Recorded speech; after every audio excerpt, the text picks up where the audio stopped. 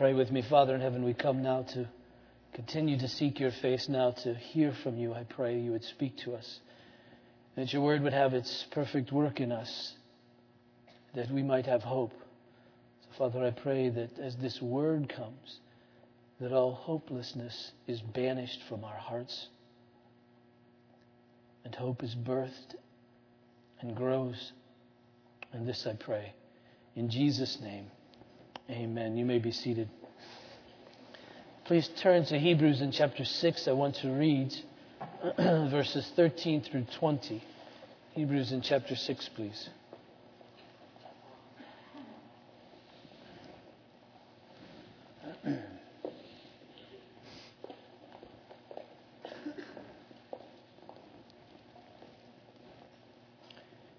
Hebrews 6 and verse 13. Hear the word of God. For when God made a promise to Abraham, since he had no one greater by whom to swear, he swore by himself, saying, Surely I will bless you and multiply you. And thus Abraham, having patiently waited, obtained the promise.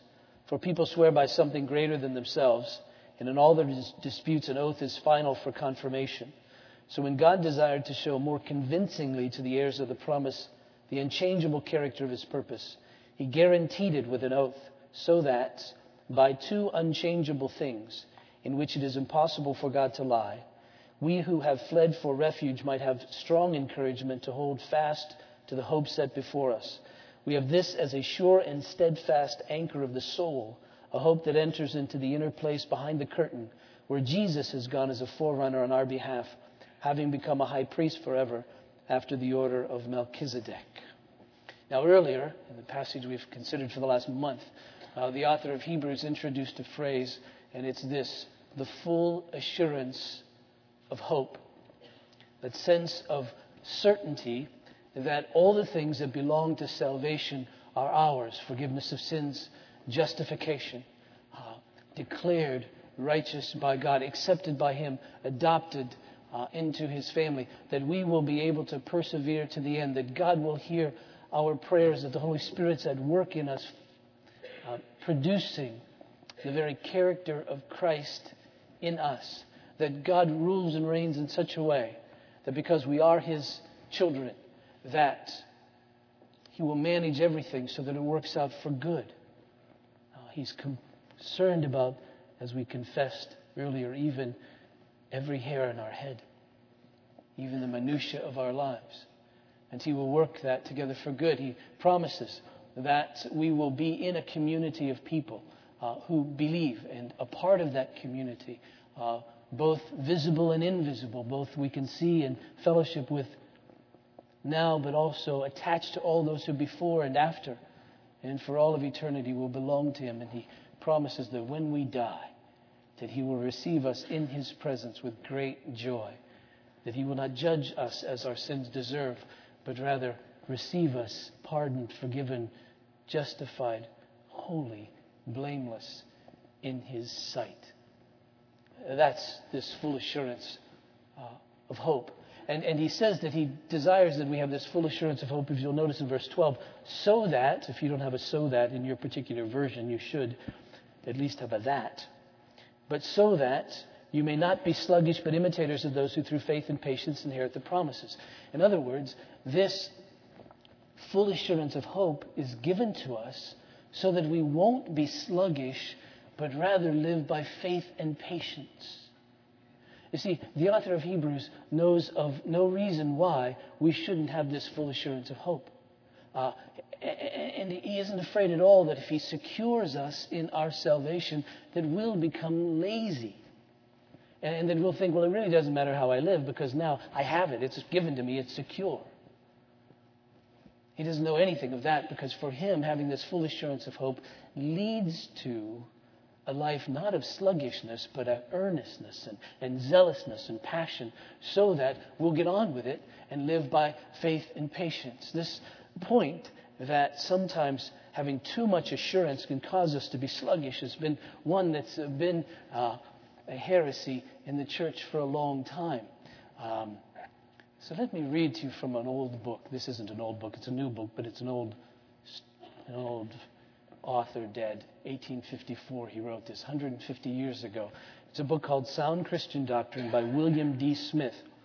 I like the subtitle. It's The Confession of Faith, that's the Westminster, The Confession of Faith in Harmony with the Bible and Common Sense, in a series of dialogues between a Presbyterian minister and a young convert. So this book is written as a dialogue between a new Christian and this minister.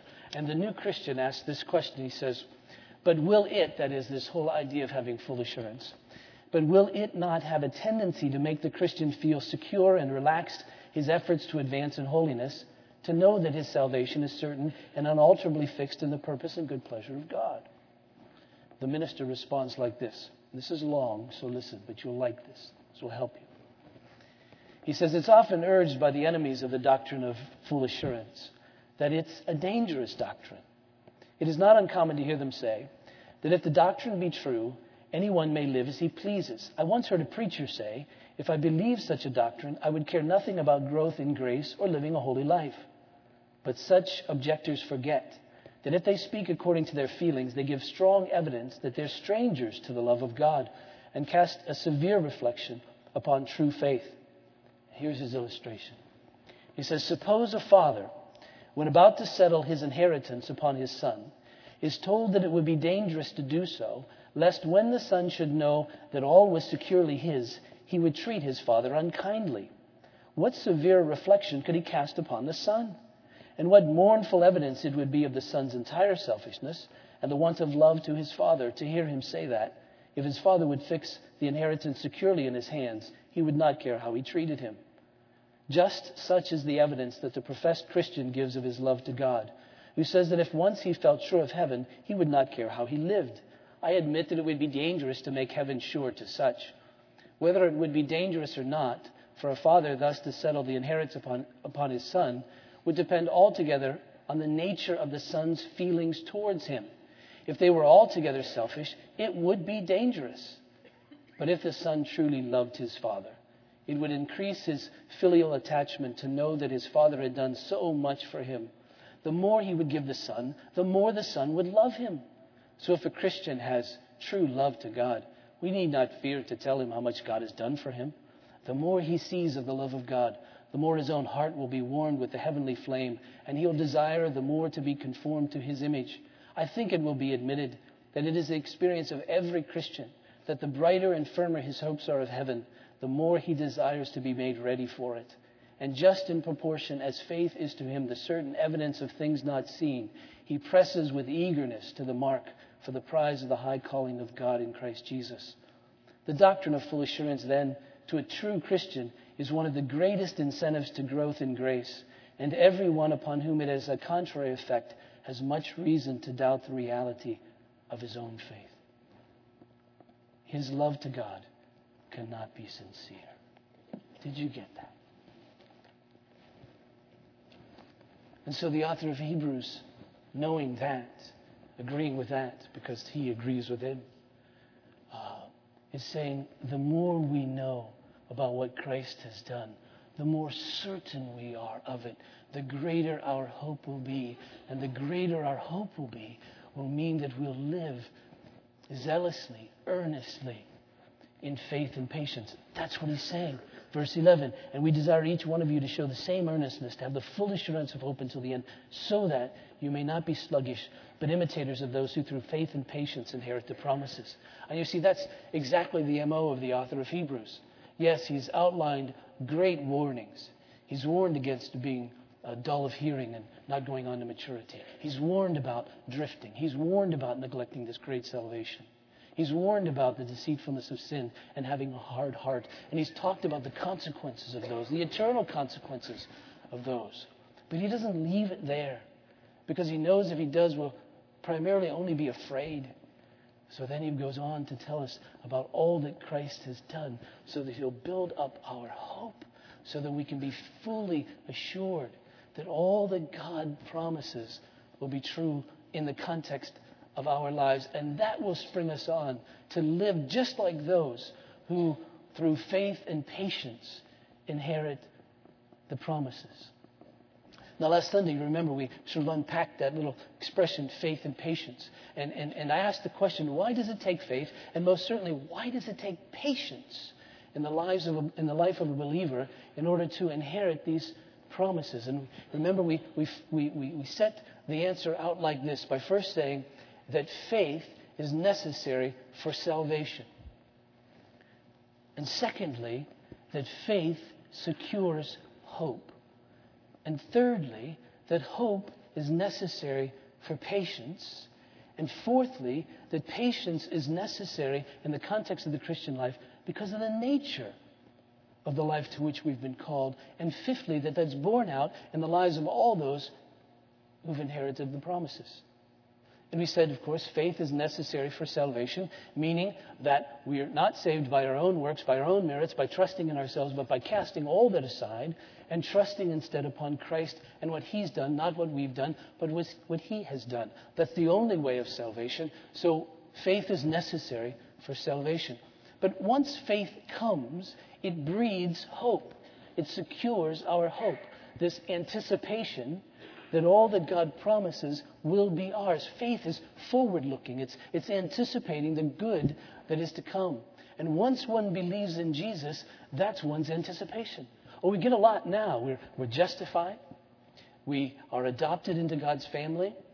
His Spirit comes within us as a deposit, guaranteeing all that's to come. And we begin to see the fruit of the Spirit at work in us. We begin to see the kingdom of God growing in our midst. But yet we know that this isn't heaven, that this isn't the new earth, that everything doesn't reflect Christ at this point. We're still awaiting that in the context of our own lives, in the context of the earth, in the context of other people. And so we must believe that it's going to come. Faith grabs hold of it. Hope anticipates it. Faith is sure of that which is not yet seen, that which is hoped for. So faith breeds this hope. Hope is necessary for patience. Because patience, you remember, is the will and ability to wait for something without complaining. That means that we must be sure it's going to come. We must trust that it's on the right timetable or schedule. And thirdly, that whatever comes is worth the wait.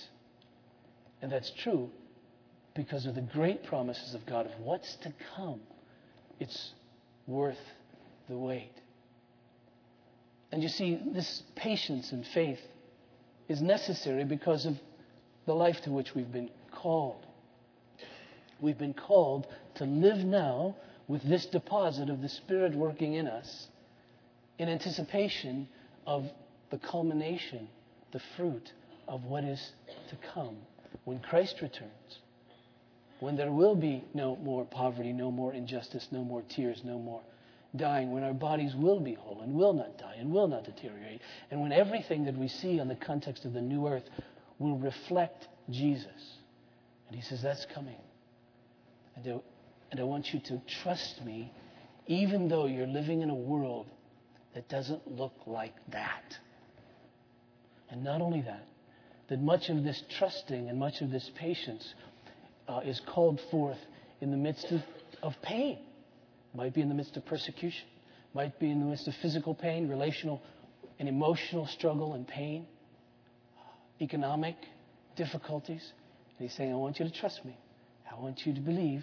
And I want you to anticipate without complaining. I want you to have hope that this good is really going to come. And so we must live by faith. We don't see it yet. And hope, knowing that it's going to come, desiring that it's going to come, willing to wait. And that's the nature of our lives. And I said that that's borne out in the lives of all those who, by faith and patience, inherit the promises. We looked at one example of a psalmist situation last week, plus another dead saint. And this week, we want to follow along with the agenda of the author of Hebrews because he gives us an example, and that is Abraham. Notice verse 13. He says, for when God made a promise to Abraham. You see, Abraham is one who lived by faith and patience. Notice in verse 15 it says, and thus Abraham, having patiently waited, obtained the promise. And so here's one no less than Abraham. And if you're going to write to a group of people named Hebrews, Abraham's kind of your trump card. If it's good enough for Abraham, then it's good enough for anybody called Hebrews. If Abraham doesn't work, you can use Moses, maybe David, but Abraham is really the one you want to go after. And so he does. He says, listen, Abraham lived just this way, and he inherited at least one of the promises of God. We know that in his lifetime, Abraham didn't obtain all the promises because they really would require not only the first coming of Jesus, but the second coming of Jesus in order for them all to be fulfilled and obtained. But he did obtain this one, and he did it by faith and patience. Turn quickly to Genesis in chapter 12. We see the first encounter that God has with a man named Abraham. He'll change his name to Abraham. And this is one of the most surprising, at least to me, passages in all the Bible, because he just sort of appears. You get a glimpse of him at the end of chapter 11 in Genesis, just in terms of his parentage. But all of a sudden, God picks him out of the crowd of all the people, and he makes these incredible promises to him that have never been made to anyone else, it seems, like this, other than Jesus. Verse 1, Now the Lord said to Abraham, Go from your country and your kindred and your father's house to the land I will show you, and I will make you a great nation, and I will bless you and make your name great, so that you will be a blessing. I will bless those who bless you, and him who dishonors you I will curse. And in you all the families of the earth shall be blessed. So Abraham went out as the Lord had told him, and Lot went with him. Abraham was 75 years old when he departed from Haran. And so here's the 75-year-old man. We know little of him, of nothing before then. And God comes upon him and says, I'm going to do this for you. I'm going to bless you. I'm going to make your name great. Anybody who curses you will be cursed. Anybody who blesses you will be blessed. Their whole relationship with me will depend on how they treat you. And through you, all the nations, all the families, all the peoples of the earth will be blessed. And then we come upon God speaking to Abraham again in Genesis 15. Turn there in verse 1. And after these things, the word of the Lord came to Abraham in a vision. Fear not, Abraham, I am your shield. Your reward shall be very great. In other words, God is saying, listen, I'm going to protect you. I'm your shield. And you'll have all that you need. Your reward will be great. No doubt thinking not only in the context of possessions, but in the context of descendants, his great reward. Verse 2, But Abram said, O Lord God, what will you give me? For I continue childless, and the heir of my house is Eliezer of Damascus. And Abram said, Behold, you have given me no offspring, and a member of my household will be my heir. In other words, he's saying, I don't have any kids, so my reward doesn't seem too great at the moment. In fact, the one who's set up to inherit all my stuff isn't even my own child biologically, but he's my chief servant, and that's just the way it'll go. He'll get it all because there isn't anybody else for whom it should go. And then verse 4, And behold, the word of the Lord came to him, This man shall not be your heir, your very own son shall be your heir. And he brought him outside and said, Look toward heaven and number the stars if you're able to number them. Meaning, there's so many stars up there, who could count them? That's going to be your descendants. So shall your offspring be. Verse 6. And he, that is Abram, believed the Lord, and he counted it to him as righteousness. In other words, he was declared at that moment righteous. Not because of anything that he had done, but because he believed. And so his salvation was indeed by grace through faith. Then verse 7. And he, that is God, said to him, I am the Lord who brought you out from Ur of the Chaldeans to give you this land to possess. Now that's the beginning of something that's about to occur that's amazing. Because that's the very opening to a covenant that God is about to cut, to make, so that his promise to Abraham can be confirmed.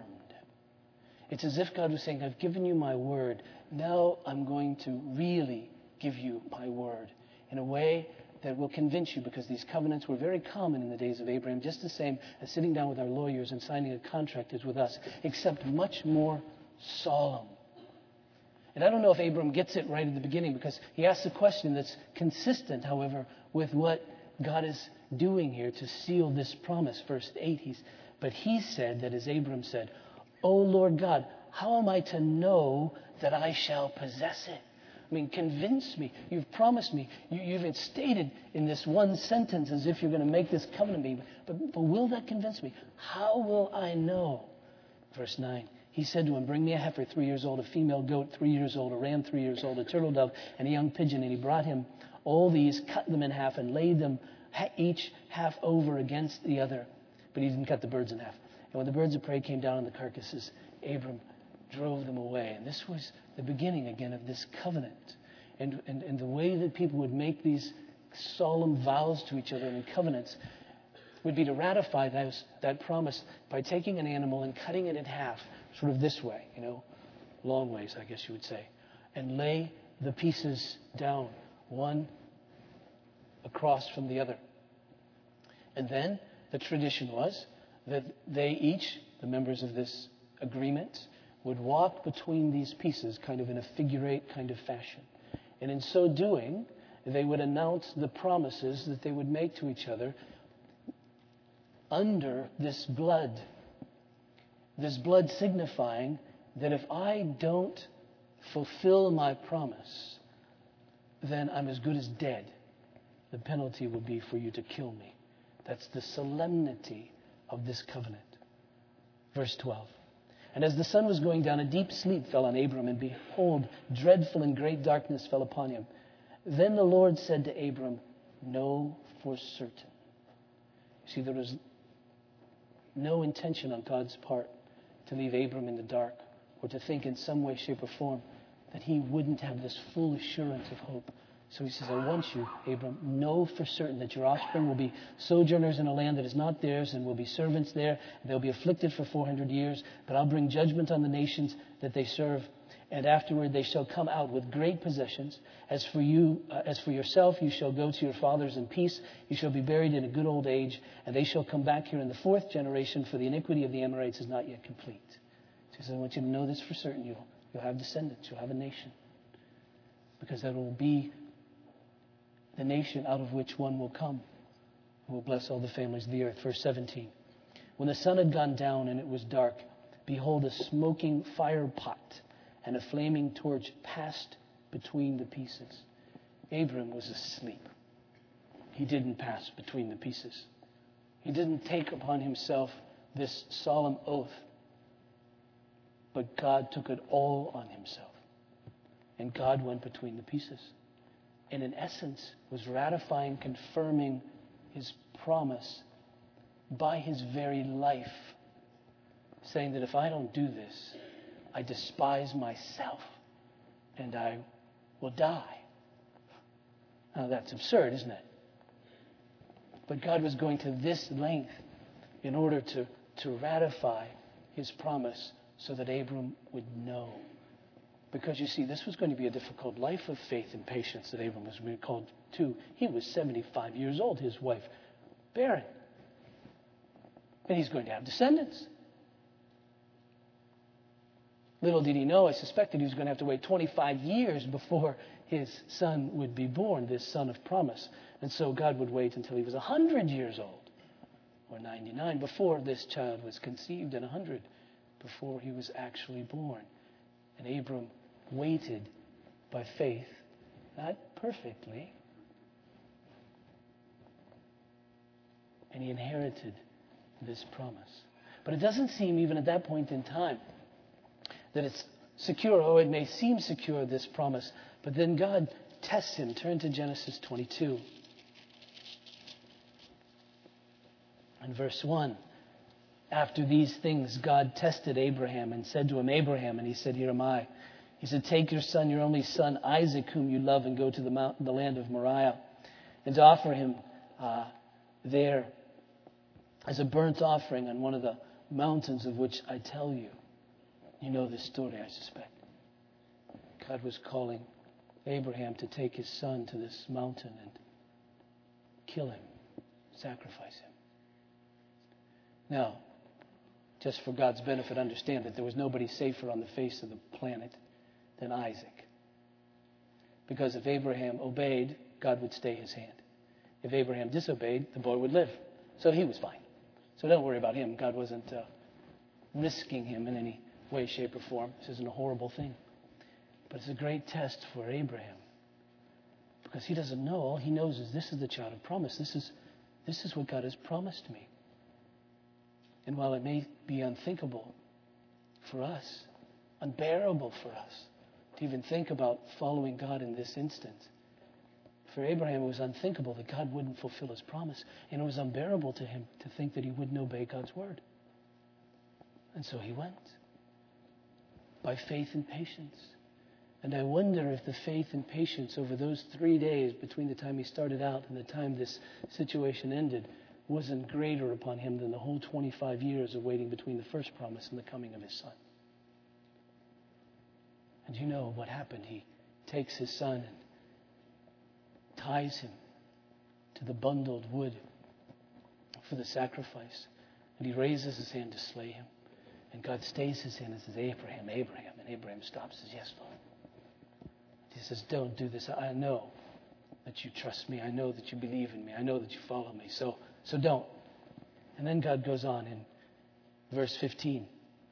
The angel of the Lord called to Abraham a second time from heaven and said, by myself I have sworn, declares the Lord, because you've done this and have not withheld your son, your only son. I will surely bless you. I will surely multiply your offspring as the stars of heaven and as the sand that is on the seashore. And your offspring shall possess the gate of his enemies. And in your offspring shall all the nations of the earth be blessed, because you've obeyed my voice. And so he reiterates the promise. But again, God condescends to swear an oath. And why does he do that? Turn back to Hebrews in chapter 6. That's about all our running around today, so you can park in Hebrews chapter 6. Well, no, that isn't true. Sorry. One more. He does that, he says, by verse 17. So when God desired to show more convincingly to the heirs of the promise the unchangeable character of his purpose, he guaranteed it with an oath, so that by two unchangeable things in which it's impossible for God to lie, that is, a promise and an oath. It's impossible for God to lie when he makes a promise. It's impossible for God to break an oath. So by two things for which it's impossible for God to lie, we who have fled for refuge might have strong encouragement to hold fast to the hope set before us. He's saying, Abraham, you've got to hold fast. And so I'm going to make it so you can. I'm going to give you the means by which you can hold fast. I've made a promise. I've sworn by an oath. And though the beginning of that promise has come, you've gotten your son. How in the world was Abraham to believe as he looked at this young man, to think that from this young man a nation would be birthed, and from this nation one would come who would bless all the families of the earth? What kind of faith does that take? And so God cemented it with this oath. Notice how the Apostle Paul describes Abraham's faith and patience. Romans chapter 4 and verse 18. He writes, in hope he, that is Abraham, in hope he believed against hope, that he should become the father of many nations, as he had been told. So shall your offspring be. He did not weaken in faith when he considered his own body, which was as good as dead, since he was about 100 years old, or when he considered the barrenness of Sarah's womb. No distrust made him waver concerning the promise of God, but he grew strong in his faith as he gave glory to God, fully convinced that God was able to do what he had promised. And I suspect that it was more than once that Abraham remembered the day that God had made the promise and said, go cut this animal in half. That every time he saw a covenant cut, he'd remember, God made such a promise to me on his own life. And then even after the coming of Isaac and the test, God once again swore by himself. Now the author of Hebrews says that, men swear an oath all the time. And the reason that we have to take oaths is because we lie. We just don't trust each other as well we probably shouldn't. And so when there's really something important that has to be settled, we make people swear by something greater than themselves, so that they bring to witness this thing greater than themselves. And if they lie, that testimony of that one greater than themselves is upon them. And they disgrace this one greater than themselves, not only themselves. And so you find people swearing by the temple, or swearing by the souls of their grandchildren, or by their mother's grave, or by the Bible, or by God.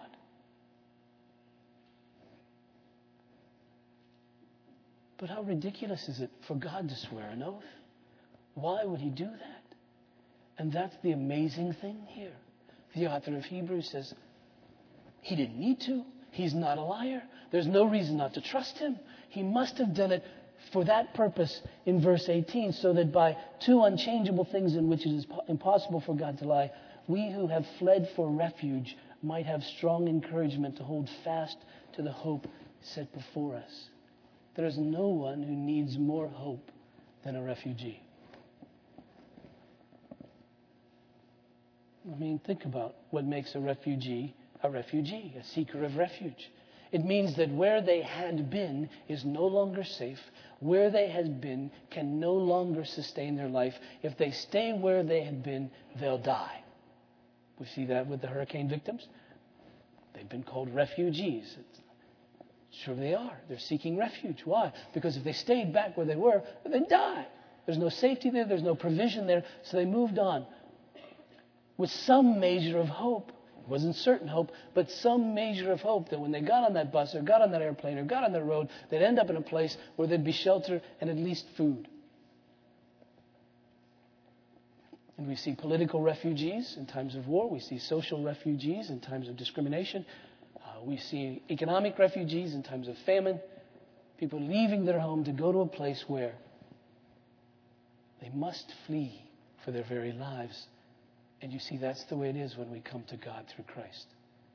We seek him for refuge. We're refugees in the kingdom of God. Because if we stay where we are, we'll die. There's no provision there. And so we flee the world and its values and rewards. We flee our own weakness because we know if we stay in ourselves, the best we can hope for is that someday we'll die. We flee our own sinfulness because we know if we stay there, we'll remain under the wrath of God and be condemned forever. And so he says, if you flee to me, interestingly, if you flee from me, to me, that is, if you flee from my wrath to my grace, if you flee from my judgment to my salvation, then you'll have hope. You'll have hope that everything that I've promised is really true. And then he goes on to add this in verse 19. He says, we have this, you can put in parentheses, hope. We have this as a sure and steadfast anchor of the soul, a hope that enters into the inner place behind the curtain where Jesus is gone as a forerunner on our behalf, having become a high priest forever after the order of Melchizedek. And that is one of the most pregnant sentences in all of the Bible. It will take the author of Hebrews the next at least 4 chapters to unpack it. But it simply means this in the context of our hope, that our hope is as secure as an anchor makes a ship secure. See, the purpose of an anchor isn't just to sit at the bottom of the sea and not move. The purpose of an anchor is to keep the ship from moving. Its purpose is to keep the ship from moving no matter how rough the sea gets. And the hope in the anchor is that it will hold secure. And if it's trustworthy, if it holds secure, then the ship will hold secure. And he's saying, listen, our hope is an anchor. It's not moving. And the reason it's not moving is because it's gone behind this curtain. A very significant curtain. The curtain was the curtain in the temple that separated the holy place from the most holy place. And it's gone, this hope, into this little place called the Holy of Holies.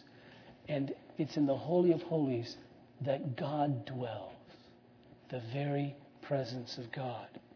And not only does God dwell there, but He dwells there in grace.